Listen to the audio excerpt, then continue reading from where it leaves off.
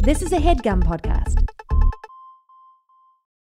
While Andrew and Craig believe the joy of discovery is crucial to enjoying any well-told tale, they will not shy away from spoiling specific story beats when necessary. Plus, these are books you should have read by now.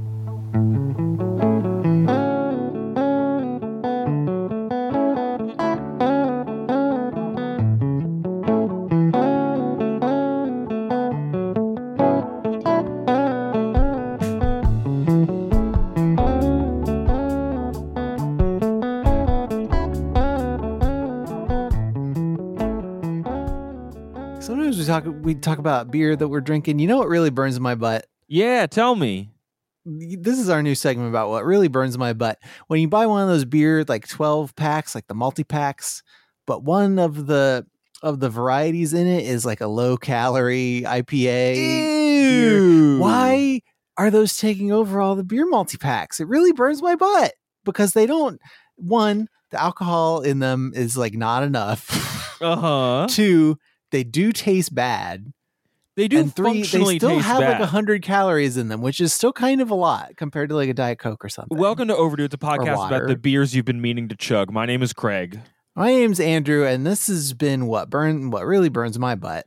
It's low-calorie IPAs. God bless them for trying, but no thanks. I know there are people out there who don't like the bitterness of an IPA. They don't enjoy it. It's fine. But like these are actual bad ones.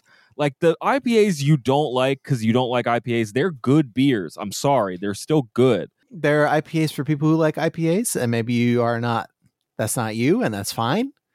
But no, these are just bad IPAs, and the side benefit of the IPA is that they're all like 7 or 8% alcohol, and so they're just really good for coronavirus or podcasting. But the low-calorie ones don't do it. They don't do it for me. It's not as bad as that Lagunitas one that's just like a non-alcoholic hop drink that they made, which I haven't tried, but I feel like I'm going to just to see what it's like. Their strange hop water that they made. I don't like the phrase hop water. Ew. Dirty. Does that burn your butt, would you say? It does burn my butt, and that concludes this week's Burn My Butt. Both of our butts are burned. Now what happens? We talk about books. Every week one of us reads a book and tells the other one about it. Maybe next time we'll still talk about what's burning our butts. I read Deacon King Kong by James McBride. It is actually a relatively new release, but when I was looking at McBride's resume, I was kind of ashamed that we had talked about him already. It seems like maybe someone who should have been on our podcast by now. And this book was on like a list of like contemporary Black authors that you should check out. And we were like, we need to program some more of those. And this was one that looked interesting to me, so I picked it. Do you know who else recommended this book recently? Who? Oprah. Whoa! And you get a burnt butt. And you get a burnt butt. But James McBride's also written a bunch of other stuff. The stuff that he is probably known best for is a 1995 book called The Color of Water, a Black man's tribute to his white mother, which you could probably guess is about James McBride's white Jewish converted to Christianity mother. Okay. And then in 2013, he won the National Book Award for The Good Lord Bird, which I assume is about Larry Bird. But it is definitely about Larry Bird. And his career in basketball.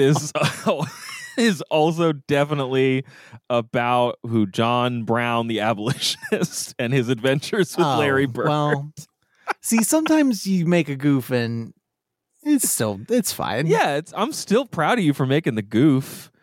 I like to think of an old like 1998 hardback book called The Good Lord Bird about just like the moment in time where Larry Bird was a person. The only moment was 1998. McBride, born in 1957, New York City, concrete jungle where dreams are made of. New York City. He attended Oberlin. Ew. Boo. Boo. I tried to find a good article about the Oberlin Kenyon rivalry, and honestly, there weren't any. It's a bad rivalry, but it's fine.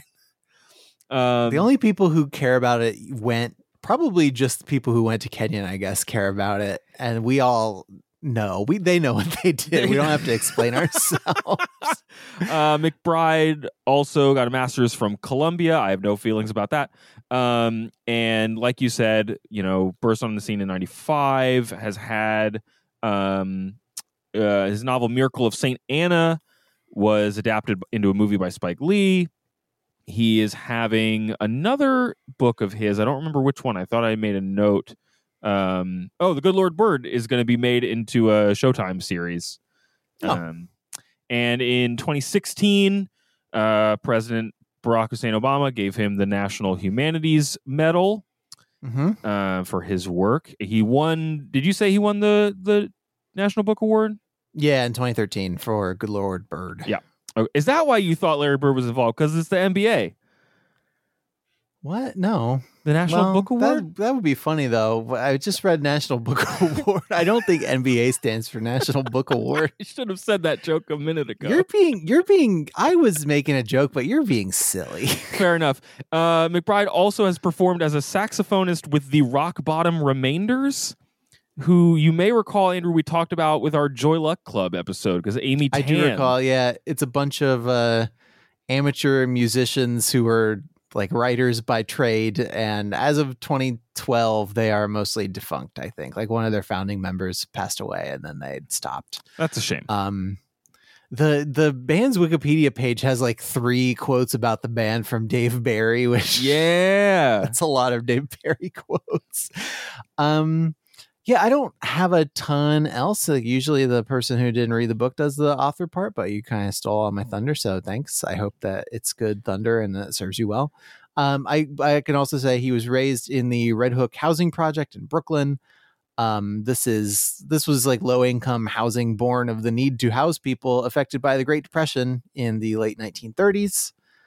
And was originally built to house Red Hook's many dock workers, but obviously it's, as neighborhoods have changed, the people who live there change as well. The only thing I could find about Red Hook, like the housing project, mostly it begins and ends with, this is a housing project in Brooklyn. But Al Capone got a start in Red Hook.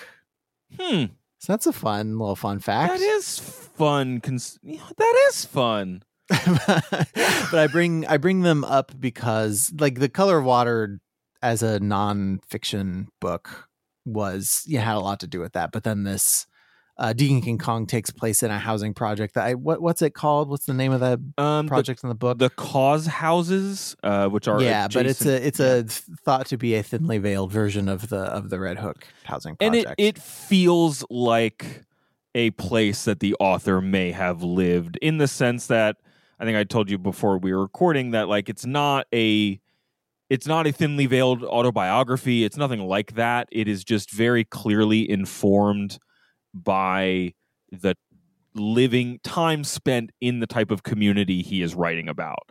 Yeah, right. The types of characters, the way that they are connected.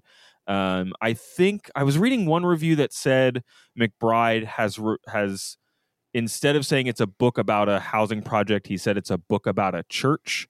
And the main community of the causes is the Five Ends Baptist Church. I hadn't read that until after I read the novel, and it kind of like retroactively, puts some character relationships into perspective. And it also has something to do with like, there's an overarching serendipity, or like the phrase positive contrivance isn't a phrase, but if a book wanted things to feel contrived on purpose, or wanted everything to feel like it had a purpose or was connected, that's what I mean. Yeah, I do. I know what you mean. Usually when you say something is contrived in fiction, you are bagging on it a little bit. You're saying that it feels manufactured in a way that takes you out of the experience. Yeah, which is an inherent tension of all fiction, right? Because like someone literally manufactured it first in their brain and then on a page, and then some robot printed it and I bought it in a store or an e-store, right? Mm-hmm. It's all manufactured. It's not real. It's fiction. So yeah, it's all pretend. It's all contrived, baby. It's just jazz. But there are things that feel real and feel true, and then there are things that feel contrived and manipulative or like clumsy. Yes. And this is a book that is definitely things. If they don't quite happen for a reason, they all like resonate and are connected on purpose. Seinfeld episode. It's not that. And the last thing that I found, I don't know if you saw this, Andrew, on one of his biographies or one of his bios, McBride listed that he has won awards for songwriting as well as a composer. Yeah, he plays the saxophone, right? Yes, and he's written music for some stage productions and stuff. He also wrote some music for Barney.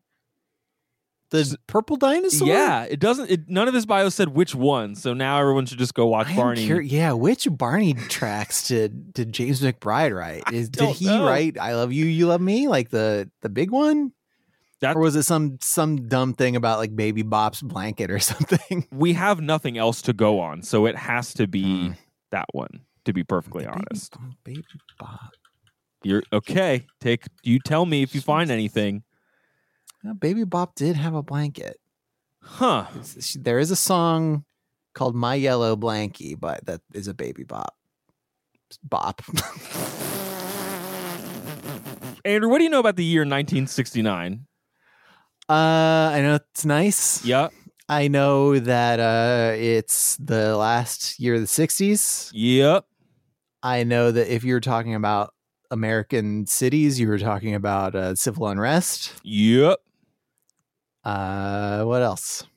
So this book takes place in the summer of 1969, and it is referencing real history obliquely and sometimes not as obliquely a lot. So I kind of just want to like list a couple of things that happened, like the moon landing, right? Right. Yes. I don't. The last season of Mad Men takes place in 1969. Yes, of course. I knew that. I don't think he references the Beatles at all, but like that's when the Abbey Road concert happened. There's like, like rock and roll is changing. The Abbey Road concert. I'm gonna let that one slide. Isn't that what it is? Don't they? Let It Be was the concert. Oh, the rooftop thing. But yeah, okay, fine. The New York Mets, Our Team, Our Time, were in their 8th season. It's a deep cut. They won the championship that year. There's baseball in this book, and so the team is talking like this. The town, is talking about like the fact that the Mets, who are new, are good now or something. There's a march on Washington protesting Vietnam, the Vietnam War. Not to be confused with the 1963 March on Washington. Yes. Right. That place gets marched on a lot. I just want to really make does. sure. Yeah. The Manson murders took place. Woodstock takes place. Nixon assumes the presidency. And this book is like really concerned with this year, or it kind of takes as fact that like a lot of ground is shuffling under people's feet. Stuff is not as it was. Right. We don't know what the future holds, but we don't know if it's good. So we got to figure out how to make it through. Yeah, it's like the sort of hippie promise of the summer of love has like given way to unrest. This period is where a lot of white flight from the cities starts to happen, which in turn affects like the next several decades of American urban life and politics. Yeah. It just is a lot. There's a lot going on. And the overall tone of this book is a mix of like irreverence and wit and fun with a little bit of heart. Like, we want to care about our main characters. Most of the main characters are like a rough person with a heart of gold, right? Okay. That's fine. That's a good archetype. Yeah. And then underneath that, there is like a lot of like not so veiled anger at like broader societal failings and systemic problems. So here's some stuff from a New Yorker review that I read hit me. about the book that kind of sums up the sort of not warring tones, but like the two tonal things it's doing. This is a review by Jonathan D. from February of this year. He says, reading it is like watching a movie in which one's occasional impulse to ask questions is pleasantly swamped by the need to keep up with the pace of events. So just talking about how quickly it moves from thing to thing and like device to device. But then he says, there is, though, another sound in Deacon King Kong, an undertone to all the humor and serendipity. A consciously suppressed anger emerges only rarely, but often enough to make you feel, to make you read the comedy differently. It's as if any sentence in the book would, if allowed to flow all the way to its digressive end, empty into the pool of injustices that put these characters in the cause houses to begin with. Yeah. Yeah. McBride is not here to like set up a bunch of like villains that have caused society's ills and then knock them down. He's here to show a bunch of people like slowly coming together over those ills, and like, but still have them remind the reader that those ills are still there. Yeah, right. So when he introduces our main character, whose name is Sportcoat, or well, his real name is Cuffy Lampkin, but everyone calls him Sportcoat. Cuffy Lampkin. Cuffy Lampkin. He is a deacon of the Five Ends Baptist Church. A lot of people ask what a deacon is in this book, and it's mostly like whatever the church needs. He's not like in charge. Yeah, so I read that about this book, is that it was kind of a runner to not know what a deacon did or how one becomes a deacon. I looked it up, and that's basically the answer, is just kind of catch all whatever. My grandpa was a deacon. Oh yeah, in the Baptist church that I grew up in, and he collected offerings. He distributed communion stuff, strictly non-alcoholic communion stuff. It was a Northern Baptist church in a very white, very buttoned down, repressed sort of area of rural exurban Ohio. But he also drove the bus to pick up kids. Hey, I'm a deacon and I'm here to help. Yes, that is Cuffy's deal. Well, biblically and historically, they just sort of are assistants who also perform charitable work.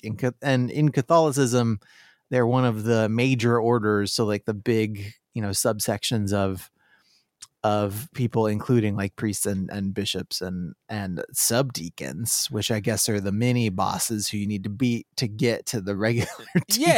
Yeah, and then they assist priests and bishops. Like nobody's very specific about what a deacon do, because I think it varies based on what the individual churches need as organizations. And most of the people who are wondering what a deacon does in this book are not members of the community. It's usually the white characters in this book, the majority of whom, if I recall, are Irish and Italian. There's like the Irish is mostly represented by the cops. There's Italian mafia. Wow. Yeah, the two genders. And there's, the people who live in the cause houses, which are a mix of Black, Latino, some folk like African American, but like folks also from Haiti and folks in Puerto Rico. Like specifically, like one woman is like the head of the Puerto Rican Statehood Society in the cause houses, which doesn't elaborate on how many members that is, but the fervent belief in it is there. And yeah, it's an interesting mix of people, but the folks on the outside are the ones who are always going like, what does a deacon actually do, as they are trying to hunt Sportcoat down over the course of this book. Why would you want to hunt Sportcoat down? So what did Cuffy Lumpkins do? Here's the first Cuffy Lampkin. Sorry, Cuffy Lampkin. The first sentence of the book: Deacon Cuffy Lampkin of Five Ends Baptist Church became a walking dead man on a cloudy September afternoon in 1969. And it goes on to say that he kind of drunkenly walked into the like central square by the flagpole of the cause houses and shot a kid named Deems in the head. And he didn't kill him. He just shot him in the ear very badly. And Sportcoat doesn't even really know why he did it. For most of the book, he doesn't even really remember doing it. Right, and he won't like take responsibility for it, was my understanding. Yeah, because because he didn't believe that he did it. Yeah, he spends most of the book incredibly sauced. He has a big problem with booze. I read, there was one of the reviews I read, I don't remember which one, quoted a line from the book that said Sportcoat was the kind of drunk that dies at age 20 and is buried at age 80, which, woof, that's rough. Yeah. But I mean, I know exactly what Yes. that line means, but man, it's rough. Well, and so the McBride will drop a line like that, and then he'll also spend a page and a half playing up Sportcoat's like indestructibility as sort of like a goofy biography where he's like, well, Lupus had a go at it, but wasn't successful. And a mule kicked him in the head, but he got right back up. And then in the middle of that is where you'll get one of those like underbelly of anger moments. So this was a passage I highlighted. After Sportcoat in his like 30s or 40s, he's 71, I think, in the events of this book. He sawed his left thumb off. The delighted medical students at the university sewed it back on with 74 stitches, chipped in, and bought him a used chainsaw as a gift, which he used to cut off his right big toe. They reattached that with 37 stitches, and as a result, 2 of the students won major medical internships at hospitals in the Northeast, and they sent him enough money to buy a second mule and a hunting knife, which he used to slice into his aorta by accident while skinning a rabbit. So you get the comic Looney Tunes violence of a man who's just injury prone and how is he still alive? And like right in the middle there, it's like, yeah, here's some medical students that totally benefited off of this wild guy and then are never heard from again. Right, yeah. And they're not named character. And so like that's a thing that McBride does a lot is like he will reference benefactors of, structural inequality and racism, but he won't usually name them because the folks in the story are often not those people. They're not like characters. They're more like forces or types, I guess. Yeah. So Sportcoat and what he's done to Deems is like the focus that kicks off the book, and you get this really interesting like dramatis personae chapter at the beginning where no one really knows what happened or why he did it. So for a few paragraphs, we get like one by one introduced to all the characters and what they think happened. So I'm just going to like read a list that I have here. Sister Veronica G., who's the president of the Tenant Association and wife of the Five Ends Baptist minister. There's Sister Bum Bum, who's the head usher. There's Miss Easy Cordero, who's the VP of the Puerto Rican Statehood Society. There's Hot Sausage, who's the janitor and Sportcoat's best friend. We'll talk more about him later. There's Dominique Lafleur, the Haitian cooking sensation. We start to learn about the main mafia character that we come to know, Tommy Elefanti, whose nickname is the Elephant. Of course it is. Who has taken over his late father's business of shipping and transportation that he runs out of an old railroad boxcar that just sits like 2 blocks from the cause houses. There's Sister Paul, who's 102 years old. We get her backstory a lot later. She lives in a nearby like old folks home and is also wrapped up in Sportcoat's late wife's backstory. There's Sister Bib, the organist. There's Rufus, who makes a white lightning like moonshine called King Kong, which is where the name Deacon King Kong comes from. There is Cuffy's son, Pudgy Fingers. Like, there's just a lot of. Now, is that his real name? No, that's his dad's name is Cuffy, so I feel like Pudgy Fingers might. You find out later in the story where name. Pudgy Fingers came from and why we probably don't know his real name. It is just what everybody calls him. Everybody takes care of him. These are good names, though. Yeah, there's a lot of amazing names. If you were gonna name 20 people in 3 pages, at least you can give them all awesome names like these. And one of the things that I really like, it starts to become apparent over the course of the book is like, wow, these are some wild names, and everybody's like, some people have multiple names, in particular Cuffy, who goes by Sportcoat, and some people call him Cuffy, some people call him Deacon or call him Deacon King Kong, And then when the cops start trying to figure out who he is, like people are like, yeah, I'm looking for a guy named like Suit Jacket or something. Or like, I heard there's this guy who lives here named Thelonious Stills. Like, who's that? And this, like, the lack of a precise identity and name that can like really pin people down is a big theme throughout the book. And there's a lot of like little plot points that turn on the fact that Deacon and Hot Sausage share a driver's license that I think has one of their names on it and the other's picture, because one of them didn't have time to, like, needed to send the other one down to the DMV to get the license for him. And they're like, you know what? The white people at the DMV won't care. They won't be able to tell us apart. I'm just going to get this driver's license. And that like factors into how the cops try to get to the bottom of this, and it allows them to escape capture at certain points and creates tension. But it's a recurring theme among other characters where you start learning about, remember from The Wire, Andrew, Brother Mazone, the guy who shows up in like season 3 or 4, who comes in and is like the assassin. Yeah, he's like the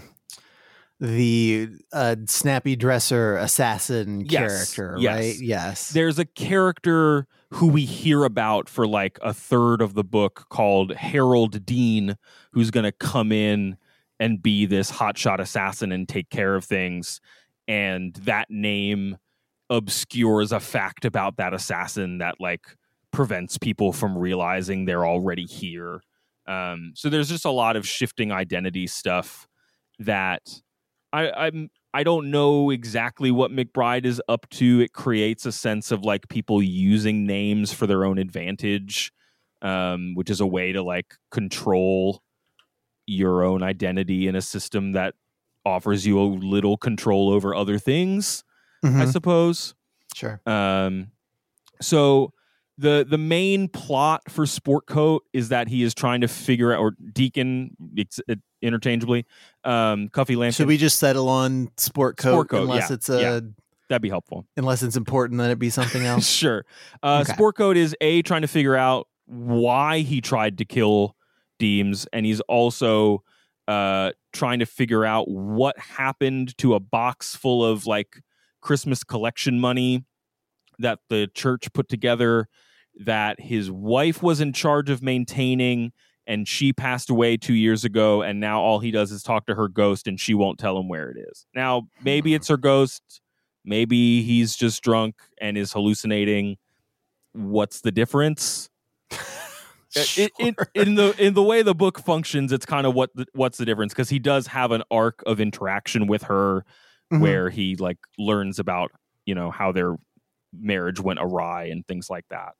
But he's kind of looking for an almost like it's a wonderful lifestyle. Like, yo, we need that money or else it's going to be a bad time, because everybody has been putting in money. One of the few things they can do is save up and like buy their kids presents at Christmas, because everything else is terrible. Right. And there's thousands of dollars that is just gone. So that's his like two main like goals while trying to avoid being killed and being taken by the police. The other main plot line concerns the elephant, Tommy Elefanti. And that's, I think, why I laughed when you brought up Al Capone, because I didn't know that he came from Red Hook. And I'm not sure that he like I don't know that he made his name in Red Hook, but he started doing crimes in Red Hook. That's just like, that's where he got his first taste of the crime life, you know, as they call it. Sure. That's what they call it. You know, when you lead a life of crime. It's just an interesting coincidence given how central the elephant is to the story. And he's like an interesting guy. He is a mobster with a heart of gold. Tell me if you've ever heard that one before. I mean, I've I know of mobsters who sure do think they have hearts of gold. Yes, sure. But from like a dispassionate like audience or narrator perspective, we are meant to understand that is just a facade. I can't. Is this? I think I know what you're referencing. The thing about the elephant is like he's trying to carry on his dad's business.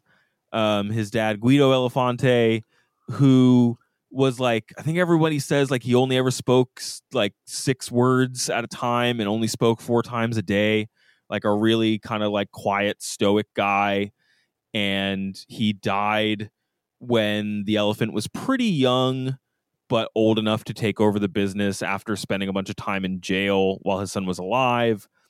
And he doesn't want to go the way that the higher ups at the mafia want to go, which is moving into like bankrolling the sale of heroin up and down the East Coast. And that is like alongside the oppressive nature of just the housing projects and the way that they have been completely left to rot by New York City. The other like background malignant force is people who are taking advantage of people who are down on their luck by getting them into either selling heroin or, using. And so when Cuffy shoots Deems in the square, that's Deems's like turf in a, for me, having watched The Wire, not to say that is unique that me, a person who watched The Wire, just it is like a reference point for the types of environments that they are in and the types of like crews that people are running in, I suppose. Well, and like many people who've watched The Wire, you feel a need to just make sure people know. Yeah, I mean, hey, whoa, have I ever referenced The Wire on this show? But just that, like, that's where Deems operates, and Deems used to be this like baseball star, like high school, was probably going to go play amazing college ball, was being coached by Sportcoat.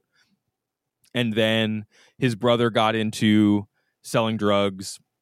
And then Deems got his whole crew into selling drugs. And there's like a really sad scene describing like the way that Deems was like getting recruited to really good college ball and then just like didn't show up for practice and then just stopped answering his coach's calls in a way that's just like, It's not that he was like, oh man, this is an awesome thing to do instead of this like preternatural talent I have. It is just like, it's easier not to do the thing that is like not right in front of me.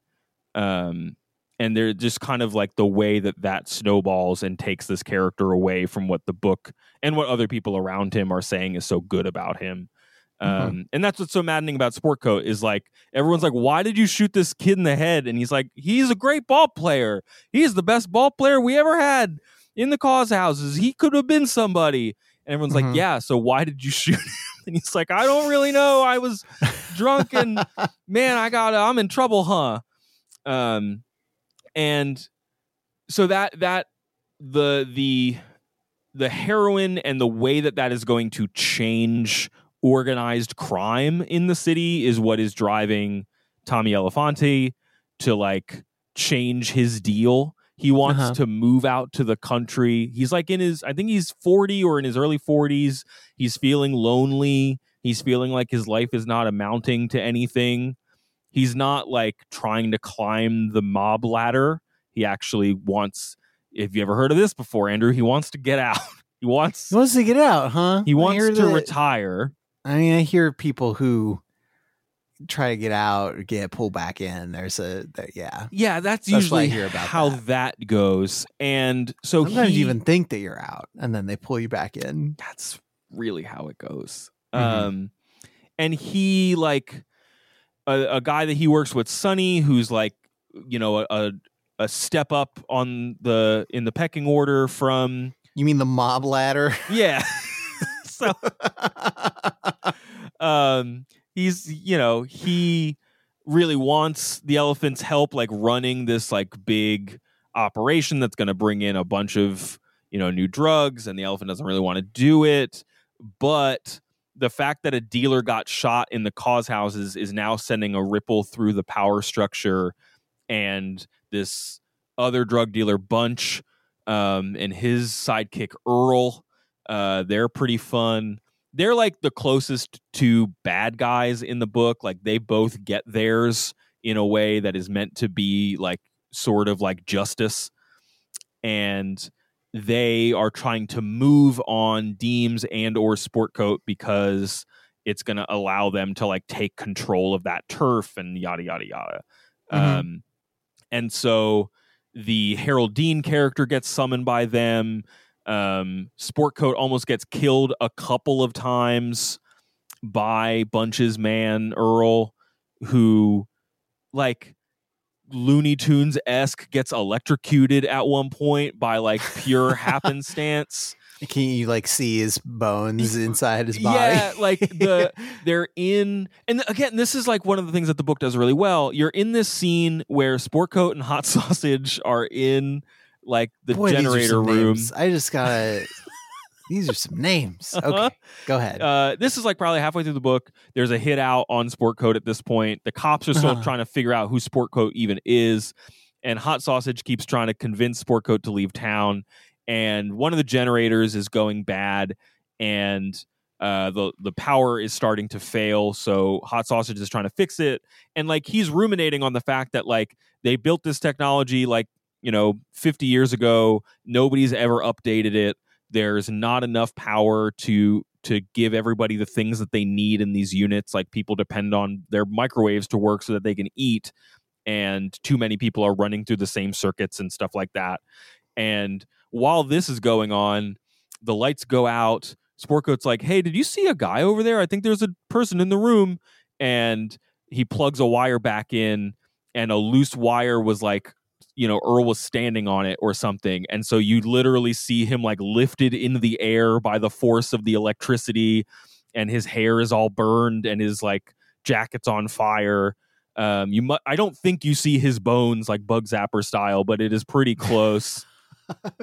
I'm trying to think of a way that in a book you could even describe like the Looney Tunes like electrocuted skeleton thing without just going full on into it's close though, like Ready Player One, like reference parody. And then he was electrocuted like Bugs Bunny. And then he was electrocuted, and he flashed yellow and black, and you could see his bones through his skin, like in like a Bugs Bunny. Yes. And so that like Sportcoat narrowly survives multiple attempts on his life, on the lives of people around him, which ultimately winds up with he and the elephant's paths crossing.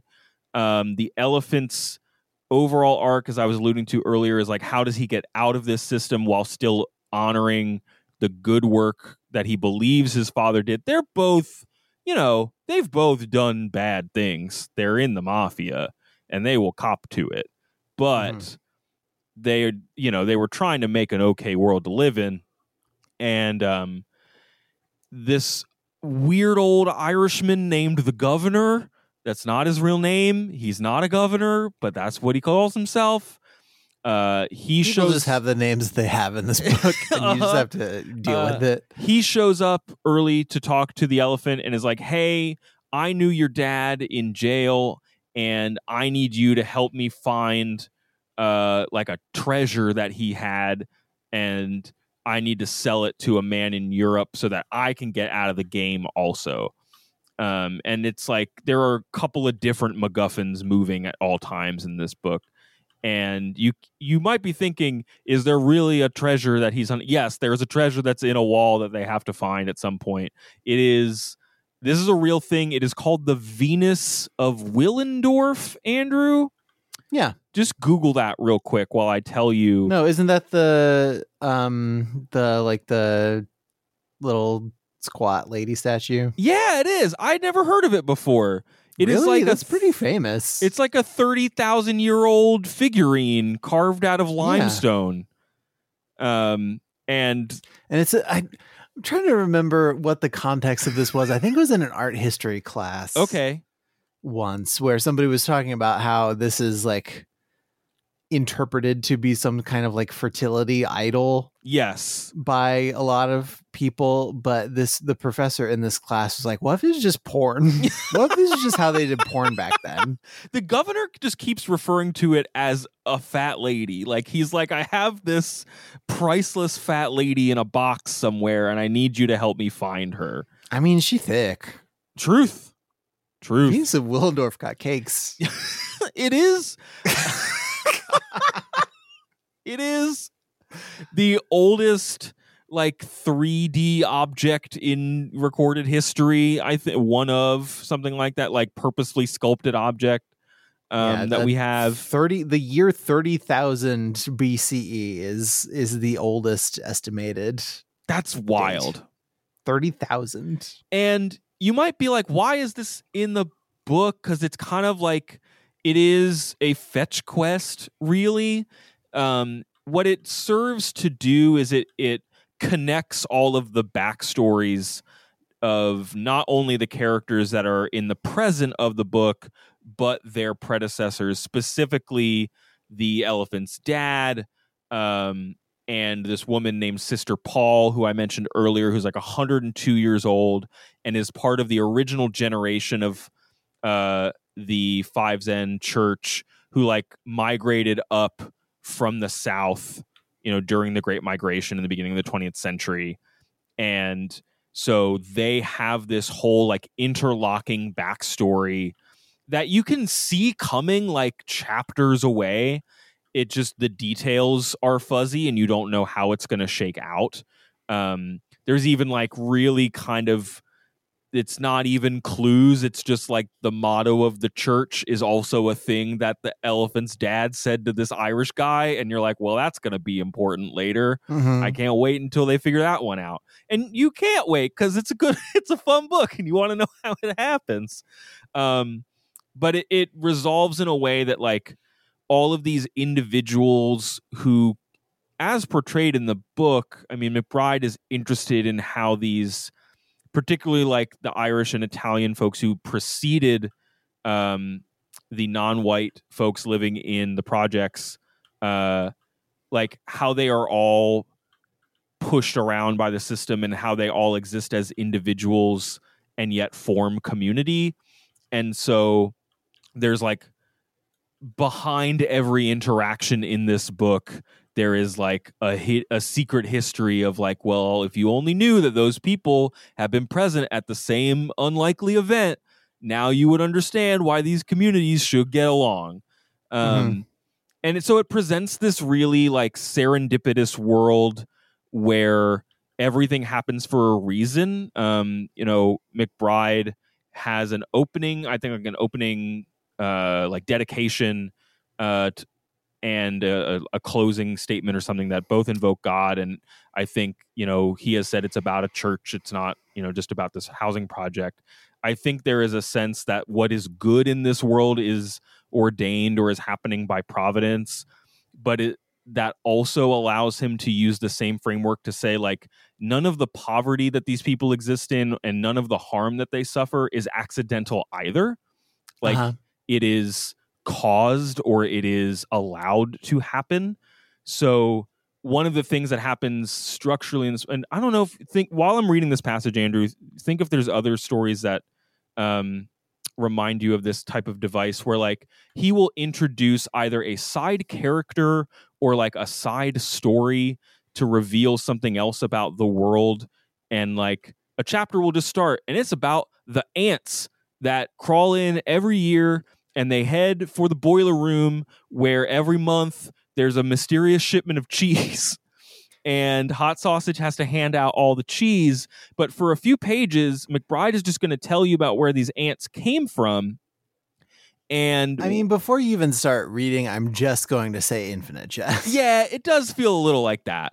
It does feel like that. I'm trying to think of other books. I didn't want to just say Infinite Jest because now I'm the person who said I watched The Wire and I read Infinite Jest on the same podcast. Yeah, boy, I feel like there's got to be a third thing in there to like complete some kind of a hat trick, but I'm not sure what it is.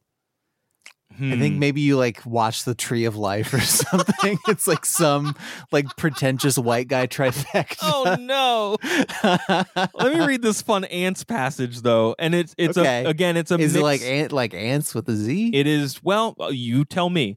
Okay. And there the ants stayed, a sole phenomenon in the Republic of Brooklyn, where cats hollered like people, dogs ate their own feces, aunties chain smoked and died at age 102, a kid named Spike Lee saw God, the ghosts of the departed Dodgers soaked up all possibility of new hope, and penniless desperation ruled the life of the suckers too black or too poor to leave, while in Manhattan, the buses ran on time, the lights never went out, the death of a single white child in a traffic accident was a page one story, while phony versions of Black and Latino life ruled the Broadway roost, making white writers rich. And on it went, the whole business of the white man's reality lumping together like a giant lopsided snowball, the great American myth, the big apple, the big kahuna, the city that never sleeps, while the blacks and Latinos who cleaned the apartments and dragged out the trash and made the music and filled the jails with sorrow slept the sleep of the invisible and functioned as local color. Yo, that's about ants. It started and then it wasn't. Yeah, I mean, it is about how society views and values people, isn't it? Huh. Isn't it? Yeah, he's pretty skilled at what he's doing. That's what I have to say about that. That's a good observation. What, that he's skilled? Yeah. Yeah, you know what Nice. I mean. God, sorry, I guess I'm being one a thing I jerk. haven't really talked about that much is the cops in this book, which is is there anything from reviews that pinged your ear about that? Because that was something, as I was prepping to read this book, I was like, there are some, I read some blurbs that were like, yeah, and everybody's kind of got a good heart in this book, and that's an interesting thing to deal with. Yeah, no, I mean, I read that there was kind of an underlying positivity to a lot of the characters that is running alongside like the undercurrents of anger that we've been talking about, but like people are uncomplicated, I guess, in their motives or their like, do you know what I'm saying? Like, Good people are messy, but people are generally good. Seems Right. to be sure. at least the people we meet. Now, again, I've kind of alluded to the fact that he doesn't name a lot of the people that the world of the novel says are like, yeah, those people suck. He doesn't give them names. They don't deserve them, I suppose.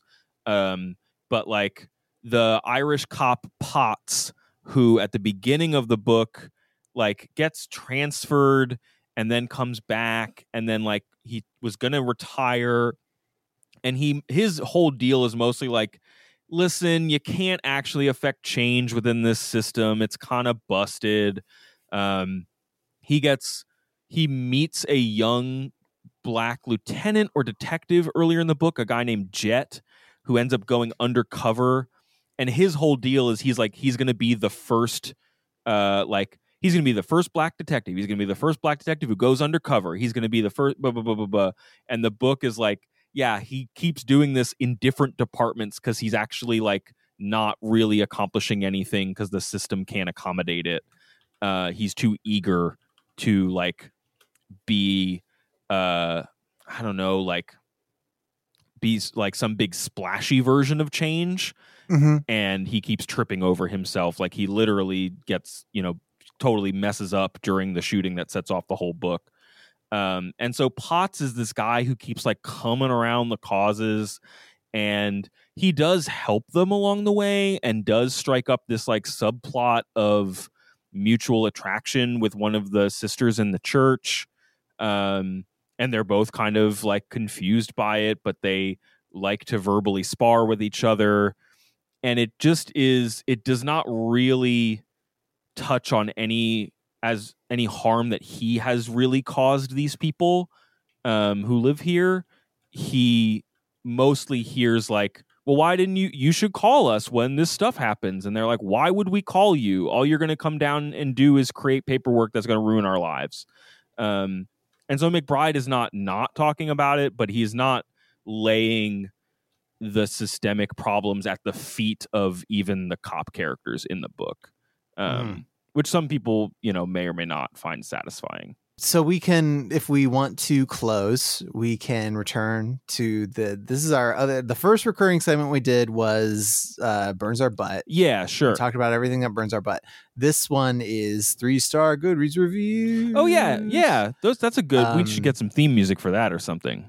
No, I did it. Oh, sorry. That was it. I thought that was just the demo. 3-star Goodreads reviews. So this is Candy from Goodreads. Who says, I'm not a very good person with small talk and chit chat. And that was basically what the majority of the book was centered around.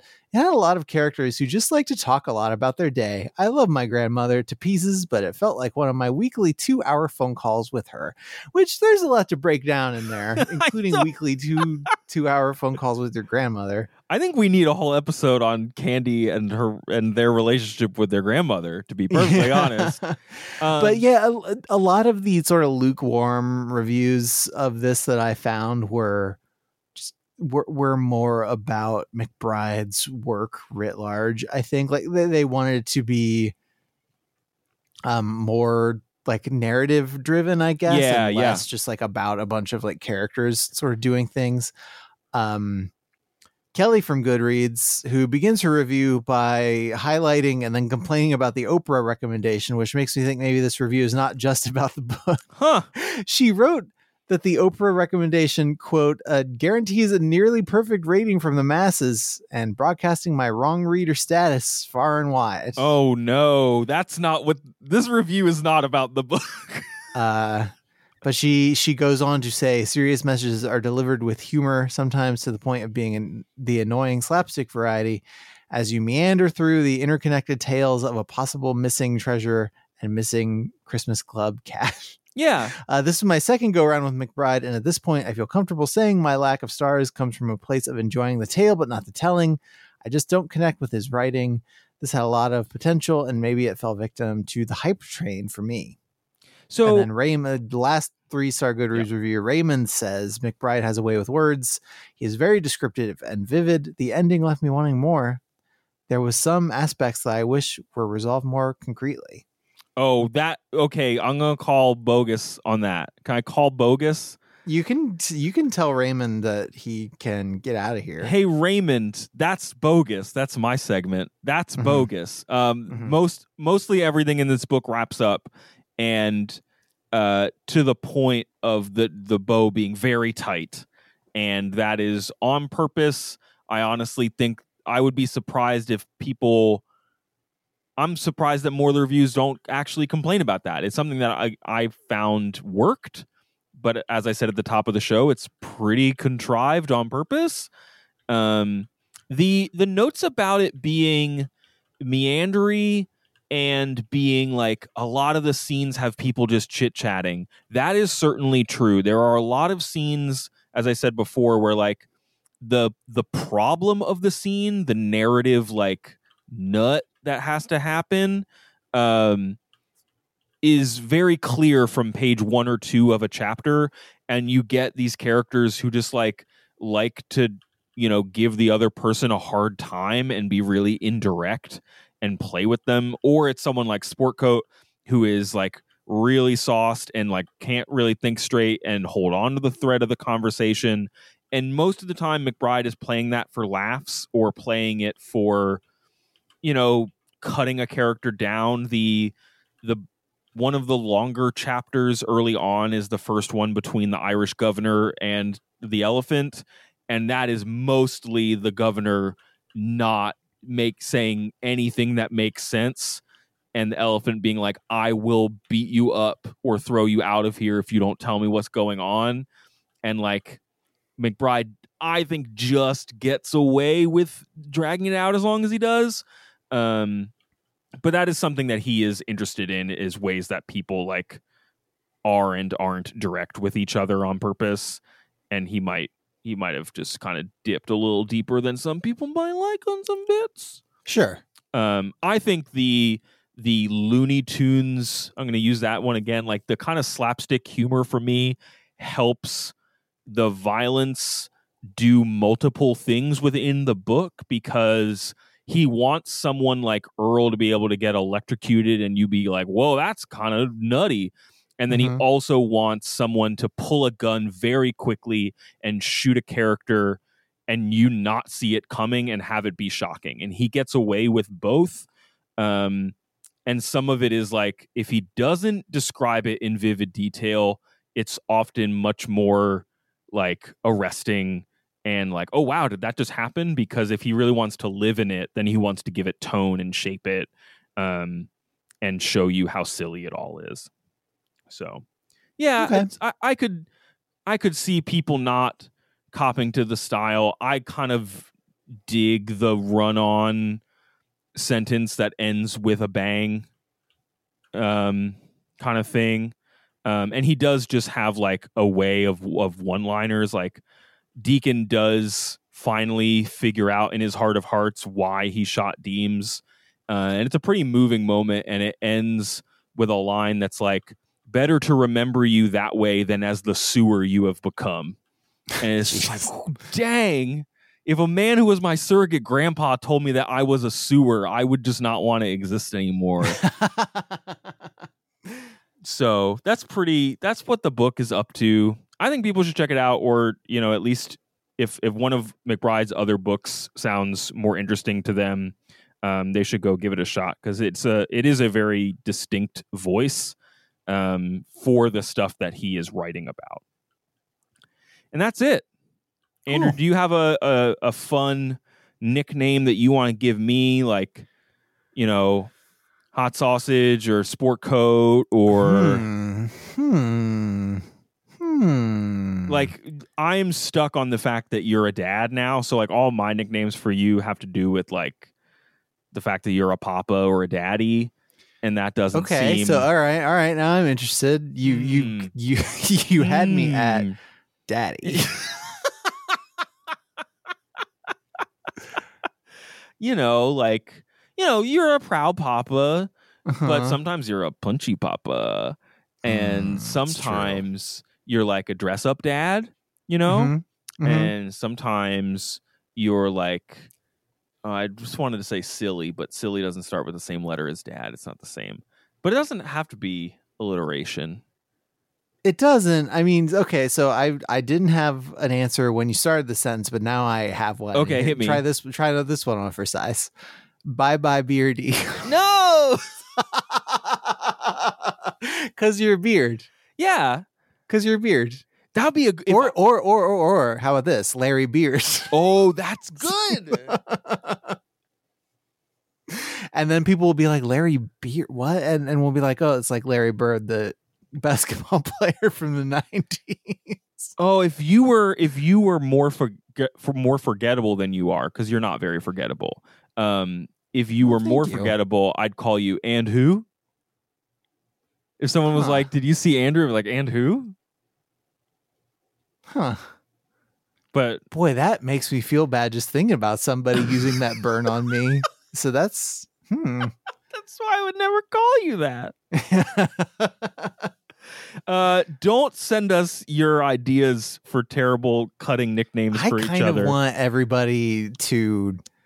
I want to start like a mail and like send a postcard with your... like a stickly postcard. That'd be fun. With your preferred, or just Twitter or whatever, with your preferred nicknames for us. I want to hear what you can come up with. Okay. Send in your nicknames to overduepod@gmail.com. Kind answers only.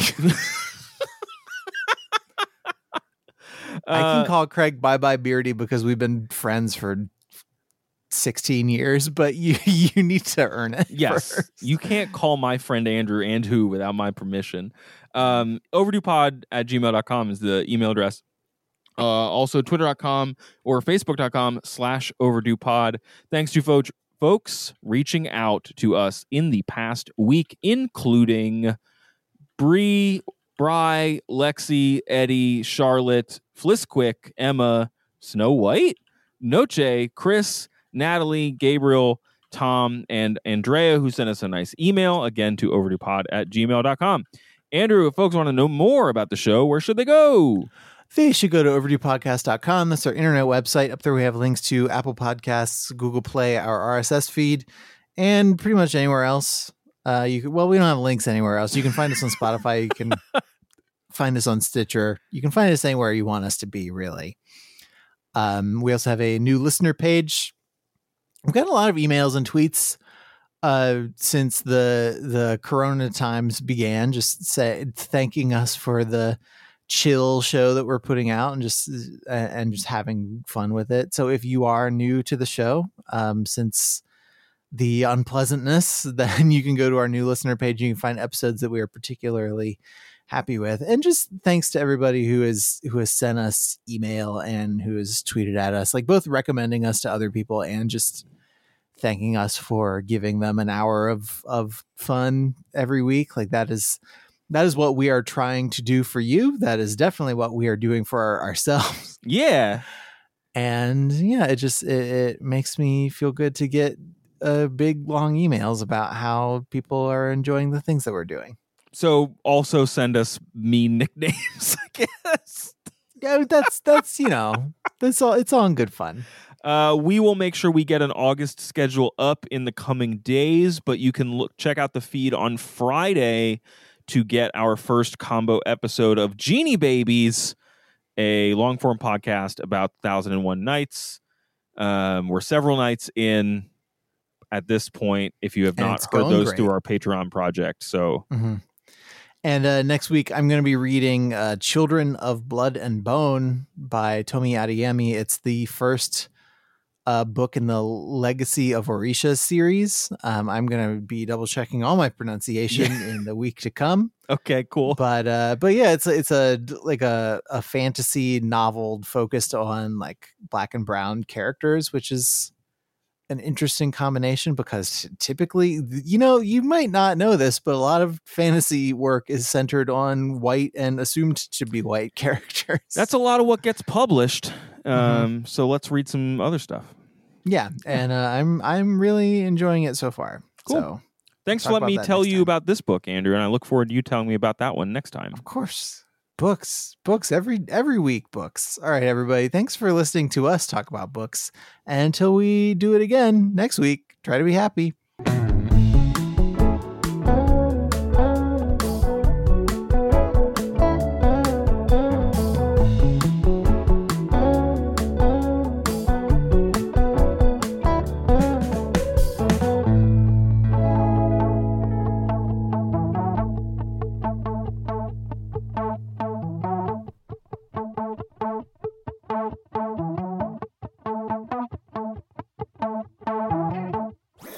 That was a HeadGum podcast.